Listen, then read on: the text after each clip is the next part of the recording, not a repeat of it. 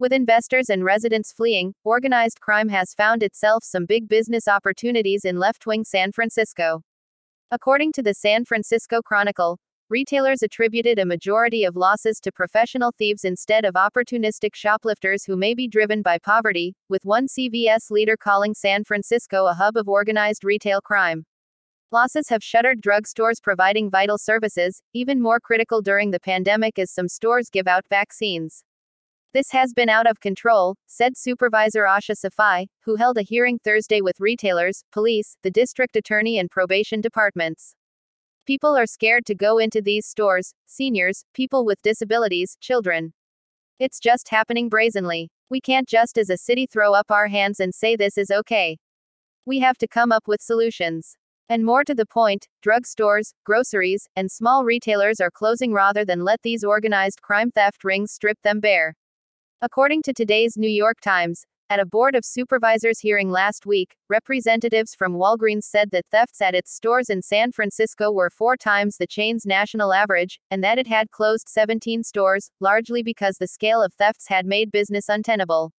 And yes, the crime was organized. Brendan Duggan, the director of the Retail Crime Division at CVS Health, called San Francisco one of the epicenters of organized retail crime, and said employees were instructed not to pursue suspected thieves because encounters had become too dangerous.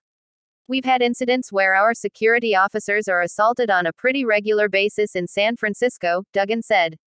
According to the San Francisco Chronicle, the cost of business and shoplifting led Walgreens to shut 17 locations in San Francisco in the past 5 years. An unpopular and difficult decision, Jason Cunningham, Regional Vice President for Pharmacy and Retail Operations in California and Hawaii, said at the hearing. The company still has 53 stores in the city. Theft in Walgreens San Francisco stores is 4 times the average for stores elsewhere in the country, and the chain spends 35 times more on security guards in the city than elsewhere, Cunningham said. At CVS, 42% of losses in the Bay Area came from 12 stores in San Francisco, which are only 8% of the market share, Brendan Duggan, Director of Organized Retail Crime and Corporate Investigations, said at the hearing. So now it's empty storefronts and fleeing residents in a city supposedly in a boom. The leftists in charge decided that there were so many, they'd try to tax them. That hasn't stopped the flight.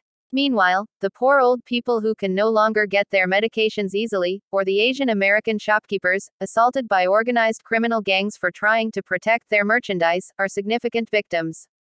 Nobody leftist cares about them. San Francisco's rabid left district attorney, Chesa Boudin, adopted son of Bill Ayers, failed to show up for an event to support an assaulted Asian American shopkeeper just the other day, going full weasel.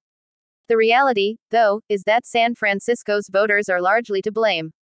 They bought into left-wing flapdoodle from activists about shoplifting being a victimless crime and busts of thievery being hard on black thieves. They passed Proposition 47, which lowered the threshold for prosecution for shoplifting to figures above $950. What happened then was that any thievery below that threshold was effectively legal and free, which is why the shoplifting has surged and the criminal gangs have moved in. Think of that $950, a figure that sounds so small to stupid voters, yet amounts to a gargantuan profit opportunity.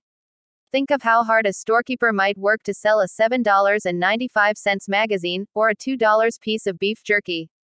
They're struggling to earn pennies legally, while organized crime is making profits in $950 increments, free for the taking.